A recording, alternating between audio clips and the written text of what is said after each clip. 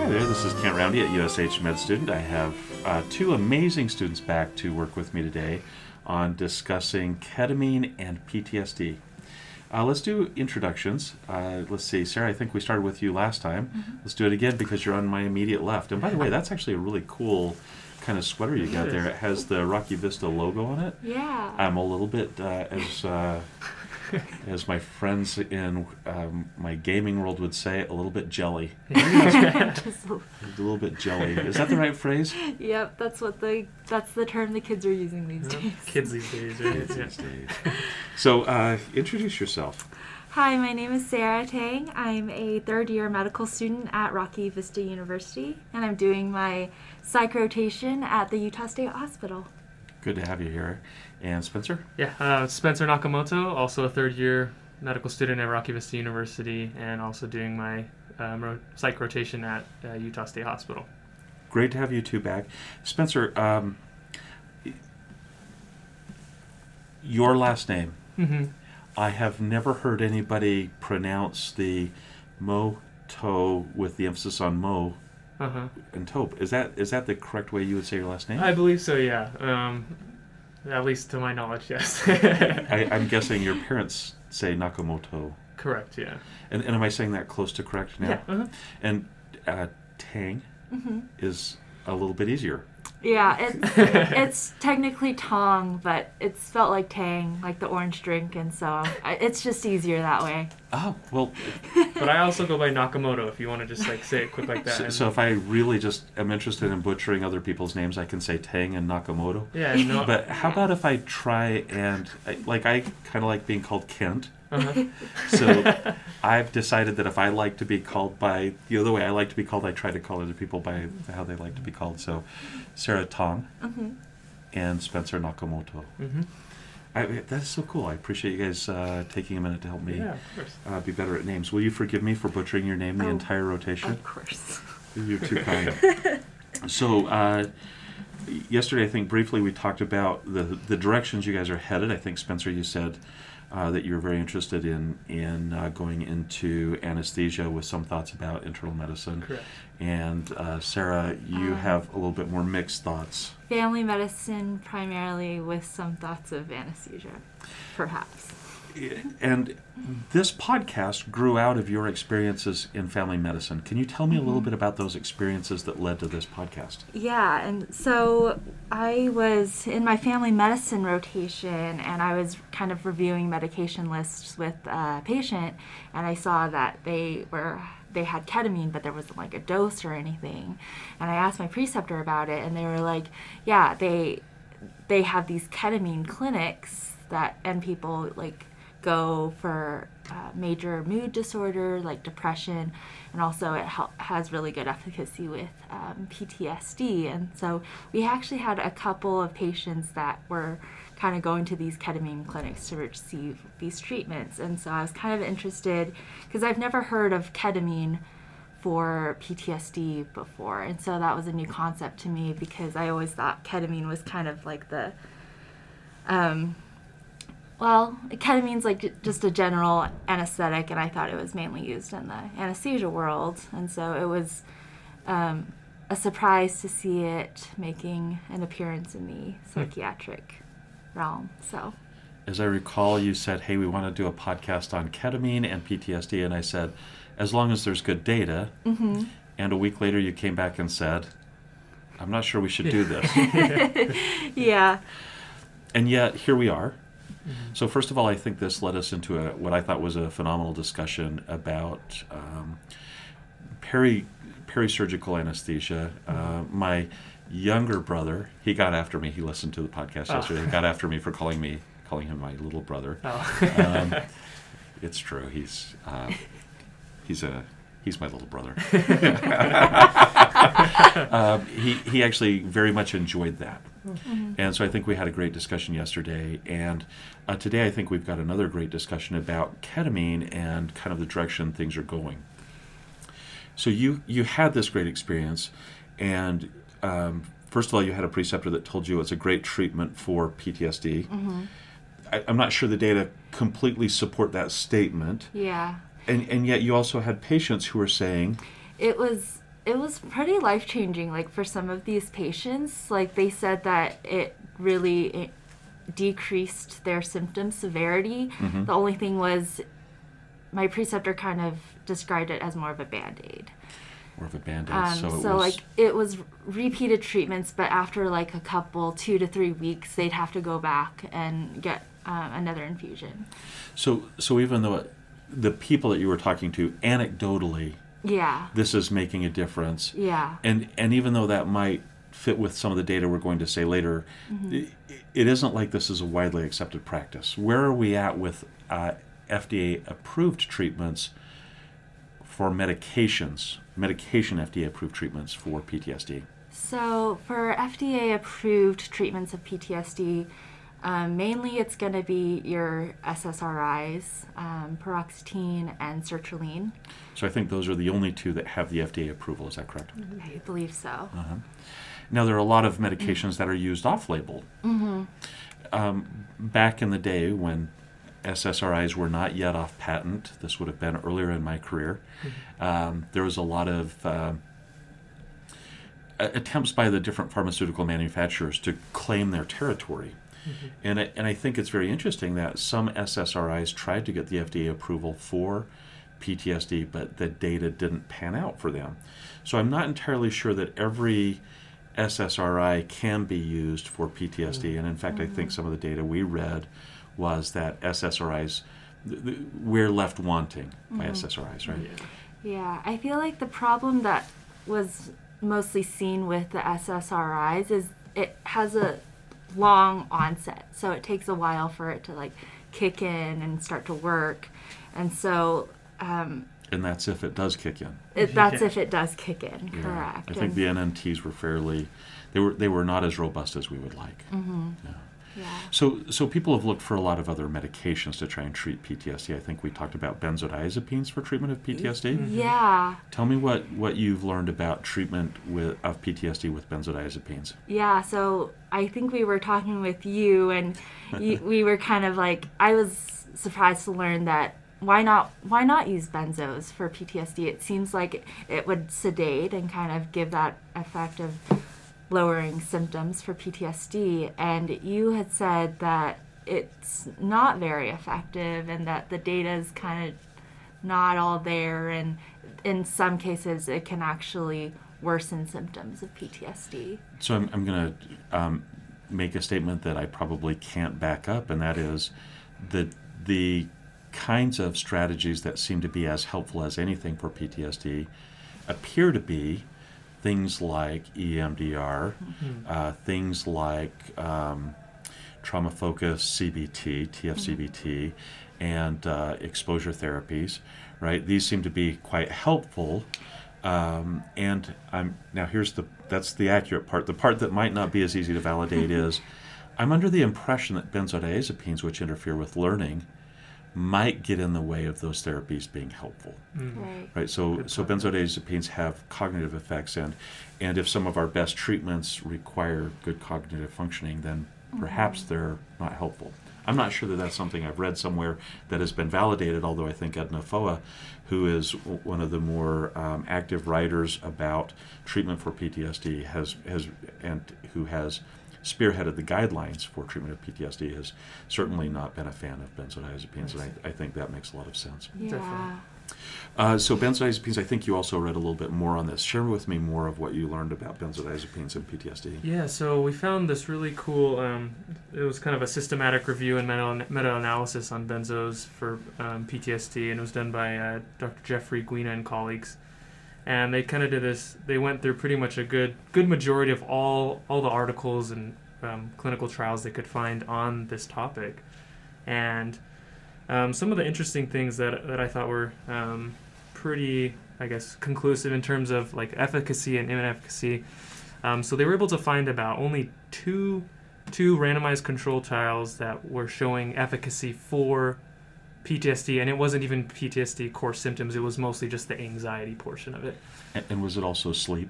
Yes, and sleep, correct. And sleep, yeah. okay. But they also kind of went through those trials individually and kind of found that the evidence wasn't super strong. They kind of gave it, they rated the level of evidence from an A to a D, D being the worst, A being the best, and they gave it a D level. So even though there was randomized control trials done, it was pretty low in terms for of the treatment of PTSD. Exactly, correct. And then I think it was interesting because the start of this article, they said something along the lines of benzodiazepine use remains controversial, with advocates pointing out the benefit to sleep and anxiety. Yes. And now what do the detractors point out? Yeah, so on the detractors, for example, some of the inefficacy, I guess, qualities they were looking for were just increase in depression, decrease in sleep, increase in nightmares, anxiety, aggression, increase in substance use, increase in startle reflex. And they were able to find, 12 observational studies and up to 6 other trials that showed I guess, more likely to be inefficacy for the use of benzodiazepines for PTSD. And they gave that a level of evidence of an A. So, and in fact, I think not just inefficacy, but harm. Correct, yeah. Harm. So benzodiazepines probably cause harm. So we've now talked a little bit about the treatments for PTSD that have FDA approval. We've talked about the medications that are commonly used, benzodiazepines, for treatment of PTSD, not helpful, harmful. We have mentioned 3 of the treatments that might show up on the shelf exam, which are EMDR, trauma-focused CBT, and the third one is exposure therapy, right? I think most of the time when I talk to students, they are getting questions that seem to address exposure therapy, probably with an SSRI. Yeah. So if you're looking at the shelf, that's kind of the direction to go, and probably to avoid benzodiazepines. Now, I think it's probably also worth mentioning, what is PTSD? We probably should have done that earlier, right? Yeah. Who has that? I can go over it. Yeah. So PTSD criteria usually takes place after a stressful event, usually within 6 months of traumatic event. Is that correct, Dr. Randy? Yeah, so there are some timelines that are very, very important. Acute stress disorder, and is it 1 to 6? I want to say it's one yeah. month, less than a month. Less than a month. Less than a month. Okay, Yeah. and then what's 2 months or 1 month to 6 months? Adjustment. Or have you got it backwards? Okay, we're going to just scratch this whole part of the podcast and just say that you have to have it for more than 6 months. Yeah. 6 months. And that timelines are incredibly important in the shelf exam. So when you have had a traumatic experience and you are having a number of symptoms, and we're going to go over those symptoms in just a moment, and they have a duration of more than 6 months, you are no longer in acute stress disorder or adjustment phase or whatever else it is that could be an alternative. You are now in the PTSD phase, right? And then I think there are some specifiers not as important for the shelf exam that talk about chronic PTSD. Absolutely, when we talk about ketamine in just a few minutes, we're going to talk about what's called chronic PTSD, right? And we'll get to that when we get there. What are after an exposure, so I'm kind of a caveman. I mentioned that a couple of times before, right? I try to find the simplest way of thinking about a diagnosis. To me, the diagnosis is about having an exposure that threatens the integrity of your being. Right. You might not even have to be right there, but it has to be in some way so proximally close to you that it shakes you, so to speak. Right. Even like dealing with the aftermath of something traumatic can lead to PTSD for sure. And then the second part of that is you have to have reliving events that are disruptive to your life. Yeah. Now, what am I missing? Avoidance of the external reminders that kind of bring you back to that traumatic situation. So I'm going to claim that disrupt your life is avoidance. Like I said, caveman, I'm going to try and make this work. What else? How else? What other criteria fit in that kind of statement, the way I see the world? And then what might fit outside of that? So I think you can have flashbacks. You can have nightmares as that reliving experience. Yep. There can be a lot of different kinds of things that trigger those memories and take you back to that time. And maybe the one part I'm not adding is that you need to have that emotional response associated with those reliving experiences. Yeah, those changes in like mood, decreased interest. I think it's usually comorbid with depression, severe depression as well. Seems to have a great deal of comorbidity. So am I at least close on my caveman version? Yeah. trauma, reliving events, and they have to disrupt your life, right? And those reliving events need to have some pretty strong emotions with them. Right, and then obviously there's more to the diagnosis, but if you can keep track of those things, you're probably in a pretty good place. And 6 months. Yeah. 6 months. All right, so let's jump from that now. So there's obviously a lot missing from our. We don't have good tools in our psychopharmacological armamentarium, and so ketamine is there's now some data about ketamine changing moods. I felt like the data for the infusions was probably stronger than the nasal spray. We had some podcasts on that. And this study, we're going to talk about ketamine and another study and how we think ketamine might be helping with PTSD. Before we do that, I want to get back into the pharmacology of ketamine. We talked about it a little bit yesterday, but there's a reason why people looked at ketamine. Help me, which of you is going to talk me through that? Yeah, so it's just more the pharmacology and why they were looking at ketamine in particular. Yeah. So just kind of a brief overview of ketamine. It's an IV anesthetic that exerts inhibition on NMDA receptors, which are the receptors for glutamate, which is the primary excitatory neurotransmitter in the brain. And it also is one of the few anesthetics that also have analgesic properties, which makes it very interesting. But in terms of why I think they were looking at ketamine was because it is also known as one of the it's a dissociative anesthetic, which they think may be able to kind of interrupt intrusive memories or be able to kind of inhibit memory consolidation in that way. And I think we talked about that a little bit yesterday. Yeah. Was that I've got my papers in front of me. That's the Newcomer article, right? The NMDA receptor hypofunction theory. And the idea is that increasing doses of ketamine would get.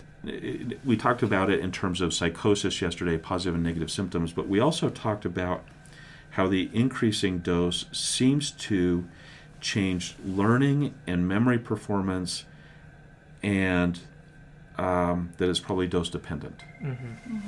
Yeah. And so one of the... All right, we just had a phone call in the middle of that I had to answer. I apologize. Sarah? Oh, yeah, So why we were looking at ketamine, so kind of the pathophys of PTSD is activation of these NMDA glutamate receptors kind of leads to an increase in spontaneous intrusive memories. And so the thought is if we can antagonize these NMDA receptors, we can reduce the unwanted traumatic memories. And so that's why ketamine was kind of it acts right away kind of as an acute antidepressant, but it also has this effect on memory, and which is one of the major concerns for ketamine as a treatment. So hold on. I thought let me make sure I understand this because I'm not sure I do. I was under the impression initially that the impairment in the memory might be one of the reasons why it helped with PTSD.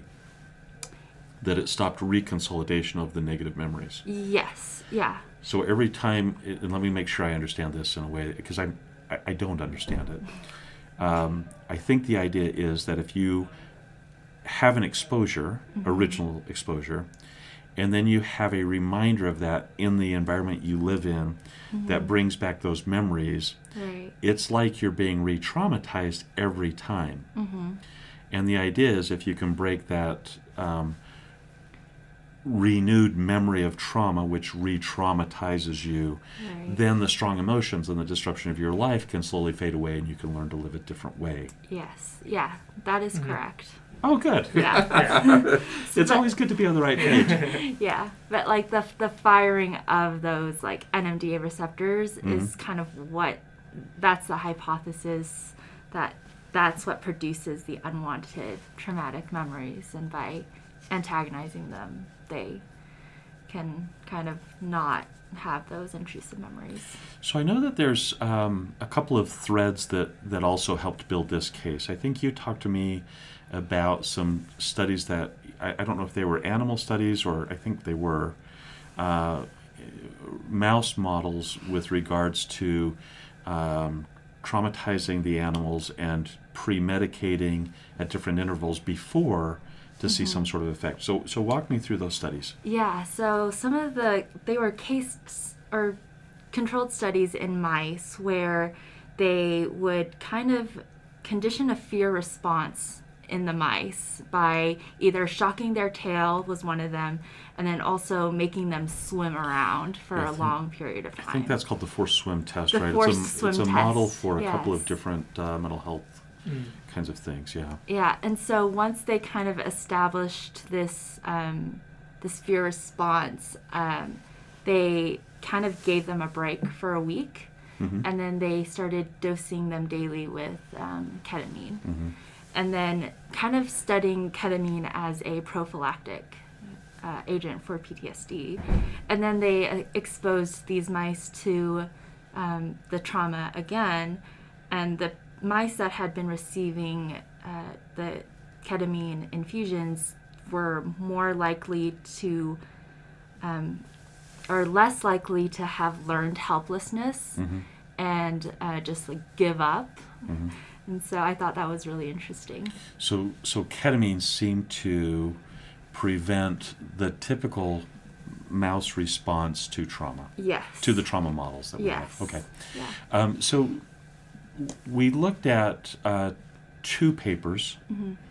I think we're early in the research. One was in the American Journal of Psychiatry, sometimes called the Green Journal because it has a green cover. I don't know if you guys have seen one of those in my office. I can't remember if I unwrapped one in front of you or not, but they have a green cover. And like I said, called the Green Journal. And so in theory, some of the higher impact articles will end up in that journal.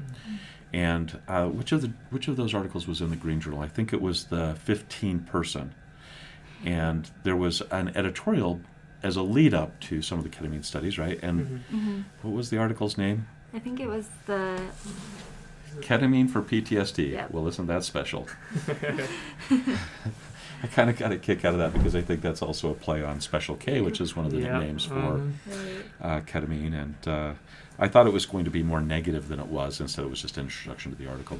So let's jump to that article, and that is that's not the Abdallah article, is it? No, that's not. No. It's the Crystal article, right? The Murray Stein. Stein article. I'll get there eventually. All right. So tell me about the Stein article. Oh yeah. So the Stein article, like Dr. Roundy was saying, was the article in response to the study by Fetter and colleagues, who performed this study on 15 patients who were exposed to IV ketamine, and they were kind of seeing how they would respond in terms for their treatment for treatment-resistant PTSD. Okay, hold on. Do I have the articles backwards? Is Stein the one that's... So we had 2 articles. Yeah. One was the article that said, we studied 15 people, and one was the article that said, we're going to do a big study. Oh, which one are you referring to? I don't know. The big study, I think, was the... Abdallah? Yes. Is that the Abdallah? So Yeah. Abdallah said, we're going to do a big study. Stein was the one that did 15 patients? So Fetter was... Fetter did Fetter. 15 Yeah. patients. Okay. So I'm sorry. I'll get there eventually. So tell me about the Fetter study. That's Okay. the one I want you to tell me about. Yeah. So there was a total of 15 patients, and they were exposed to repeated intravenous ketamine in this study, and the patients in this study were they were on a test their cognition, if I was getting that correct, on how the ketamine would affect their memory, and they would perform these different types of cognitive tests. A lot of them that I don't even really know the names of. But yeah, Sarah, was there something else? There were like 20 tests on that. Yeah. So Yeah. on the planned study, there were like 20 tests. But I know that one of the tests we've talked about before, one of the kind of measures we've talked about is the CAPS, Yes. the clinical assessment of PTSD, and I think they had a version of that. Yeah. So tell me what the outcomes were for this study of 15 patients. What happened? What were they looking for, and what happened? So they used midazolam. So they were kind of using midazolam as the control or placebo control. The control agent. Right. And so they saw, like, in comparison to midazolam, there was a 30% reduction in their PTSD symptoms, and it was a pretty great response in comparison to the midazolam that I think they stopped it early because the effect was much, much greater in the patients that received the ketamine versus the midazolam. Yeah, I'm trying to remember, but I think 1 in 5 people got better with midazolam, so the placebo, quote, placebo response was 1 in 5. Mm-hmm. And then the response with ketamine was 2 in 3, so about 65, 70% improvement, Yeah. right? And now, just out of curiosity, and I didn't catch this in the article, was this an improvement or was this a recovery article? I think it was improvement, It was right? an improvement article. I Okay, believe. so I had a little bit of heartburn about midazolam being the control agent, right? Yes. And that was part of what spurred us to look at the review article on benzodiazepines. Mm-hmm. Now, the hard part, I suspect, is that everybody knows if they're getting a placebo versus ketamine, right? Yeah. So we have some challenges in having a reasonable study that allows it to be moderately blinded at least, right? So I think one of the things that even though I scratch my head about midazolam, I think the idea was, how do you get some sort of agent that you can give IV that gives any sort of response that looks a little bit like midazolam? And I think the comment you read, Spencer, when we were talking about this before was, it kind of has the same cognitive effect. People are kind of affected the same way, right? Mm-hmm. Although I've never thought about midazolam as being a dissociative benzodiazepine. I have not either. Yeah, that's a first to me too. And we talked about dissociative anesthetics yesterday when we talked about the prisoners that were experimented upon with ketamine. All right, so this study, though, there was something that was interesting that happened in this study. It was stopped early. And that's very rare. Usually trials that stop early, something bad is happening. In this case, ketamine compared to midazolam was so impressive that the interim analysis allowed them to stop and say, we've already met our endpoints, we don't need to have any more study going on, right? And I think this opened the door for the Abdallah article, which is in Contemporary Current Trials, I think is the name of the article. This is from 2019. And I think the goal is now to have a much larger trial. Right. Yeah. So they're kind of summarizing and planning this multi-center randomized placebo-controlled clinical trial with a larger population to study, about 230 men and women, or 240 men and women active duty military participants between 18 and 70 years old. And also it's kind of all over the country, large scale study in conjunction with the Department of Defense and Veterans Affairs. And so, yeah, it's Big study. It's pretty promising, that they are planning to do this study. I think it's great because I think it kind of opens the window, at least ketamine does, for, I guess, it works like a Band-Aid almost with the effects from the studies that we've seen. The effects of ketamine kind of wear off after 2 weeks, and the patient would have to go in and get another infusion of ketamine. And so the remission of PTSD hasn't been really proven with ketamine. And so the goal, I guess, would be to study the effect of ketamine and in conjunction with cognitive behavioral therapy, trauma-focused, and all the other or psychotherapies. EMDR or exposure therapy. Interesting. Right. So this is, you talk about it as being a Band-Aid, but I think you are also telling me the symptomatic relief for the people that are taking this treatment is fairly significant. Right. Now, you were going to say something, Spencer. I'm sorry. Oh, yeah. So, and that to me, that what you were just saying, Sarah, I feel like is one of the key differences that they, the Stein article, which is a response to the Fetter study about on these 15 people, was also mentioned how during the study, when they were receiving the ketamine infusions, there was no, I guess, I guess, important part of them having to recall their memories while they were receiving the ketamine infusion. So they thought that because that wasn't part of the study, there really may have been only just temporary effects, and if they were actually to be able to do the infusion while they were either recalling the event or going through some kind of psychotherapy, the effects may last longer and the effects may be way stronger and way better. I think there are some studies that have looked at ketamine-assisted therapy. Did you guys come across any of those? I haven't read any of those yet. I don't think so. I'm not sure we ran across that. Not that I can remember. I don't Okay. think so. I think that might be something that pops up in future podcasts. We'll see ketamine-assisted therapy. Yeah. Could be for interesting. sure. The idea of ketamine does make me a bit hesitant, right? Mhm.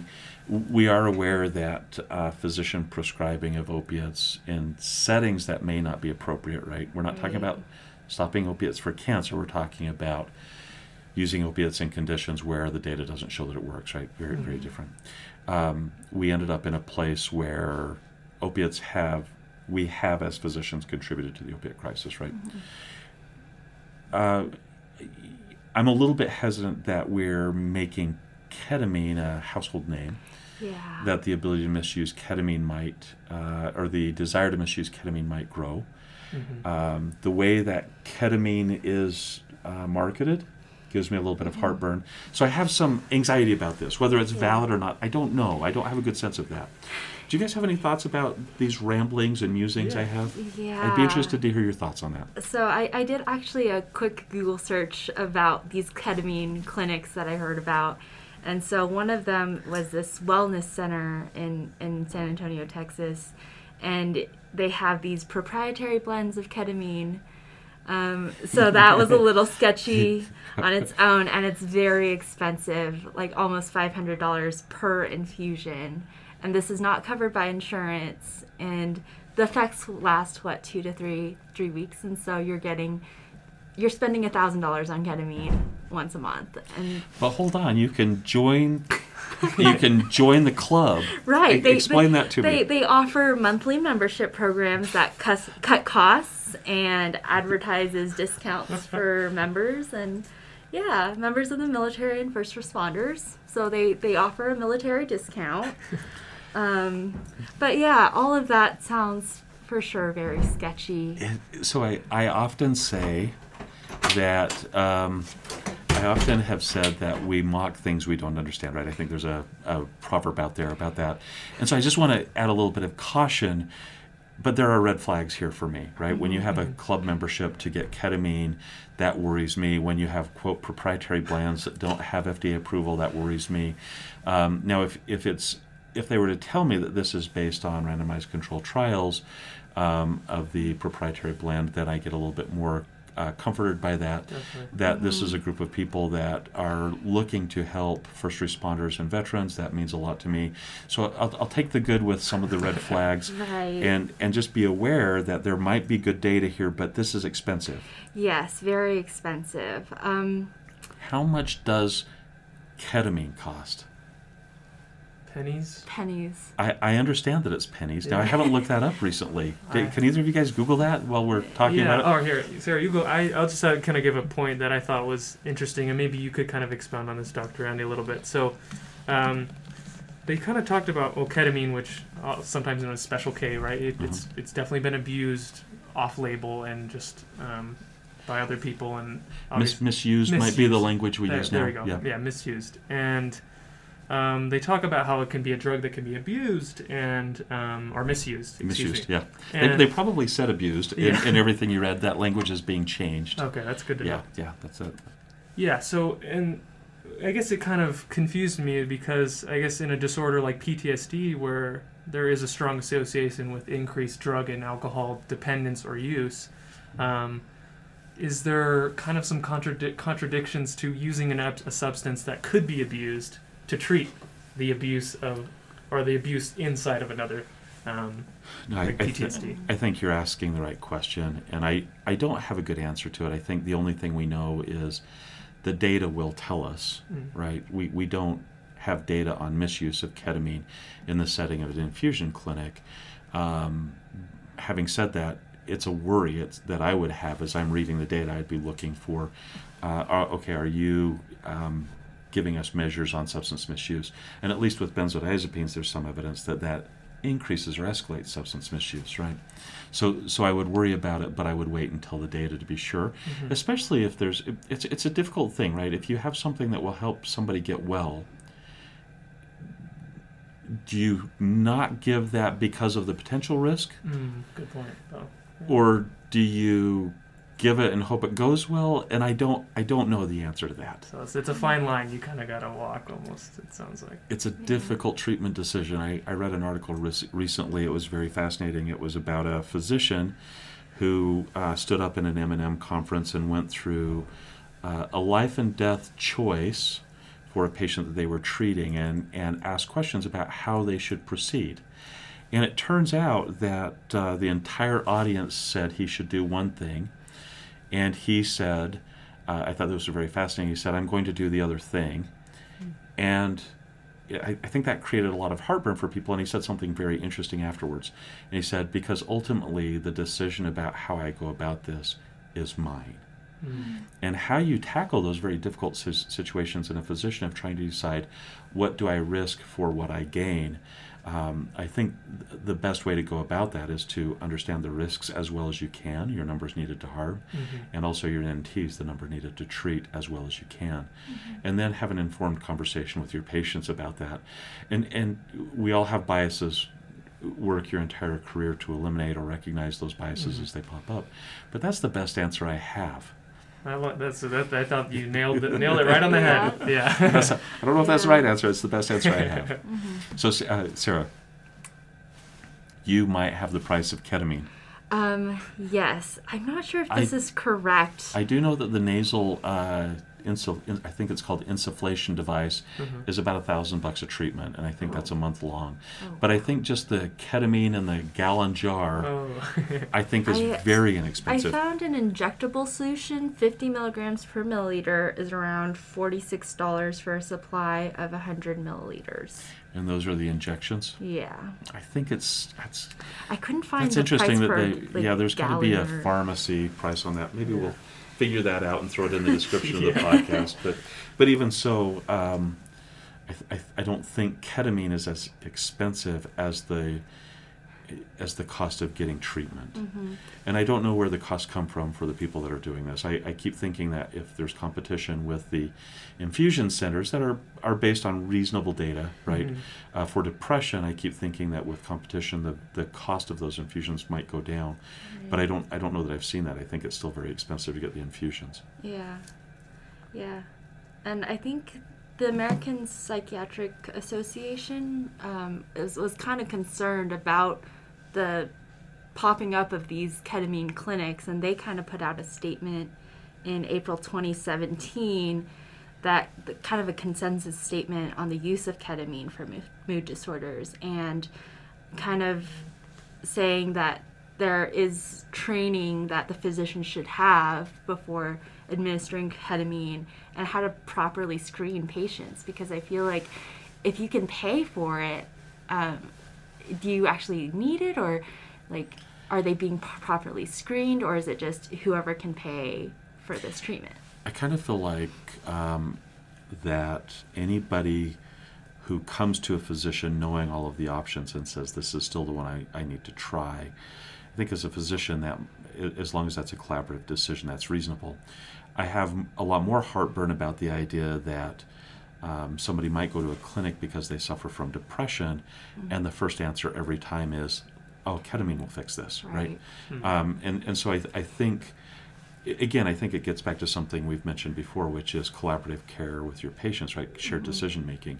Those kinds of principles go a long way, and if you have a decision made before somebody walks in the door about what might be right for every patient, you're probably thinking, you might be thinking more about the money or about the N of one you just experienced or some other data error rather than your numbers and individual care that patients are seeking, right? So cost of treatment certainly affects people, and that's something that isn't just a ketamine issue, right? Right. Definitely. But even more worrisome is if somebody walks through the door, one size fits all, rather than let's take a look at what we're treating here. But there's 5 proprietary blends, Dr. Rand. 5 proprietary blends? Yeah. It's more than I thought. I did not know that.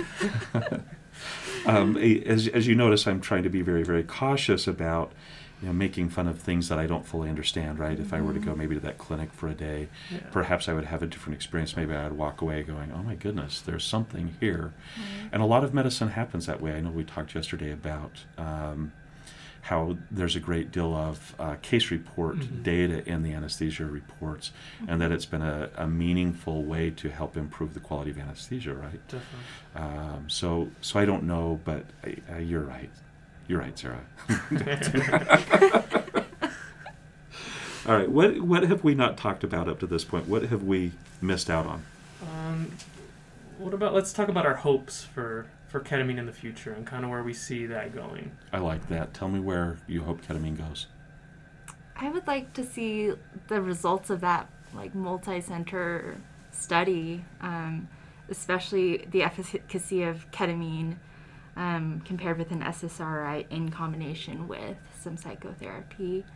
And there's this whole hypothesis about the actual pathophysiology. I feel like we're still trying to learn pathophysiology of PTSD and kind of learning more about how the disease actually comes about and coming up with these new therapies that could help. I like that.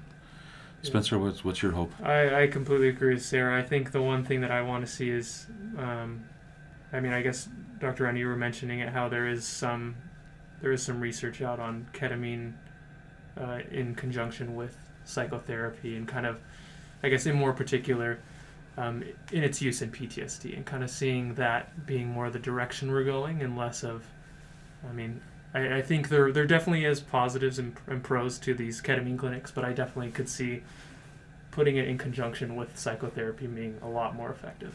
I can imagine that too. Again, I don't know if the ketamine memory impairments make it difficult to learn, which is an important part of therapies. But again, the data will tell us. Mm-hmm. So I think my goals are a little bit different. I would really like to see. I'm a big fan of having as few barriers in treatment as possible, right? Mm-hmm. How do I eliminate steps so that it's easier for my patients to take care of the things they need to take care of? How do I eliminate steps so that I can get a prescription in somebody's hands more quickly with fewer concerns and risks, right? Mm-hmm. My sense is that the ketamine nasal insufflation, which is sold, I think, by Johnson & Johnson through Janssen. I think Janssen has that. Is very, very expensive for what you get. Mm-hmm. For the cost of making racemically pure, I think it's S, the racemic S mixture, right? So it's a mixture of S-ketamine, not... Is racemic the two together? Mm-hmm. Okay, so it's not a racemic mixture, it's an S-ketamine compound only, right? Mm-hmm. And so the cost of S-ketamine being delivered through a device that they built, and it's very expensive, right? Mm-hmm. I would like to see some sort of data. I would like to see the National Institute of Health or NIMH jump in and fund studies that were pivotal trials that allowed us to provide medications that are generic already with an FDA approval. Mm-hmm. And we don't have that other than for this very expensive S-ketamine product that's made by Janssen. Mm-hmm. And so I'd like to see more access to this medication through government funding of a generic medication, right? And I'd like to see it done safely. Yes. So that we don't create a situation where ketamine seems to permeate the society like marijuana does, like alcohol does, like amphetamines do, like opiates do, right? We have a lot of substances that become misused, and I'd like to see ketamine be an effective tool like opiates are in the right setting, like cannabidiol is for seizures, right? I'd like to see the right medication in the right place at the right time and minimize harm. So that's kind of what I'd like. Yeah.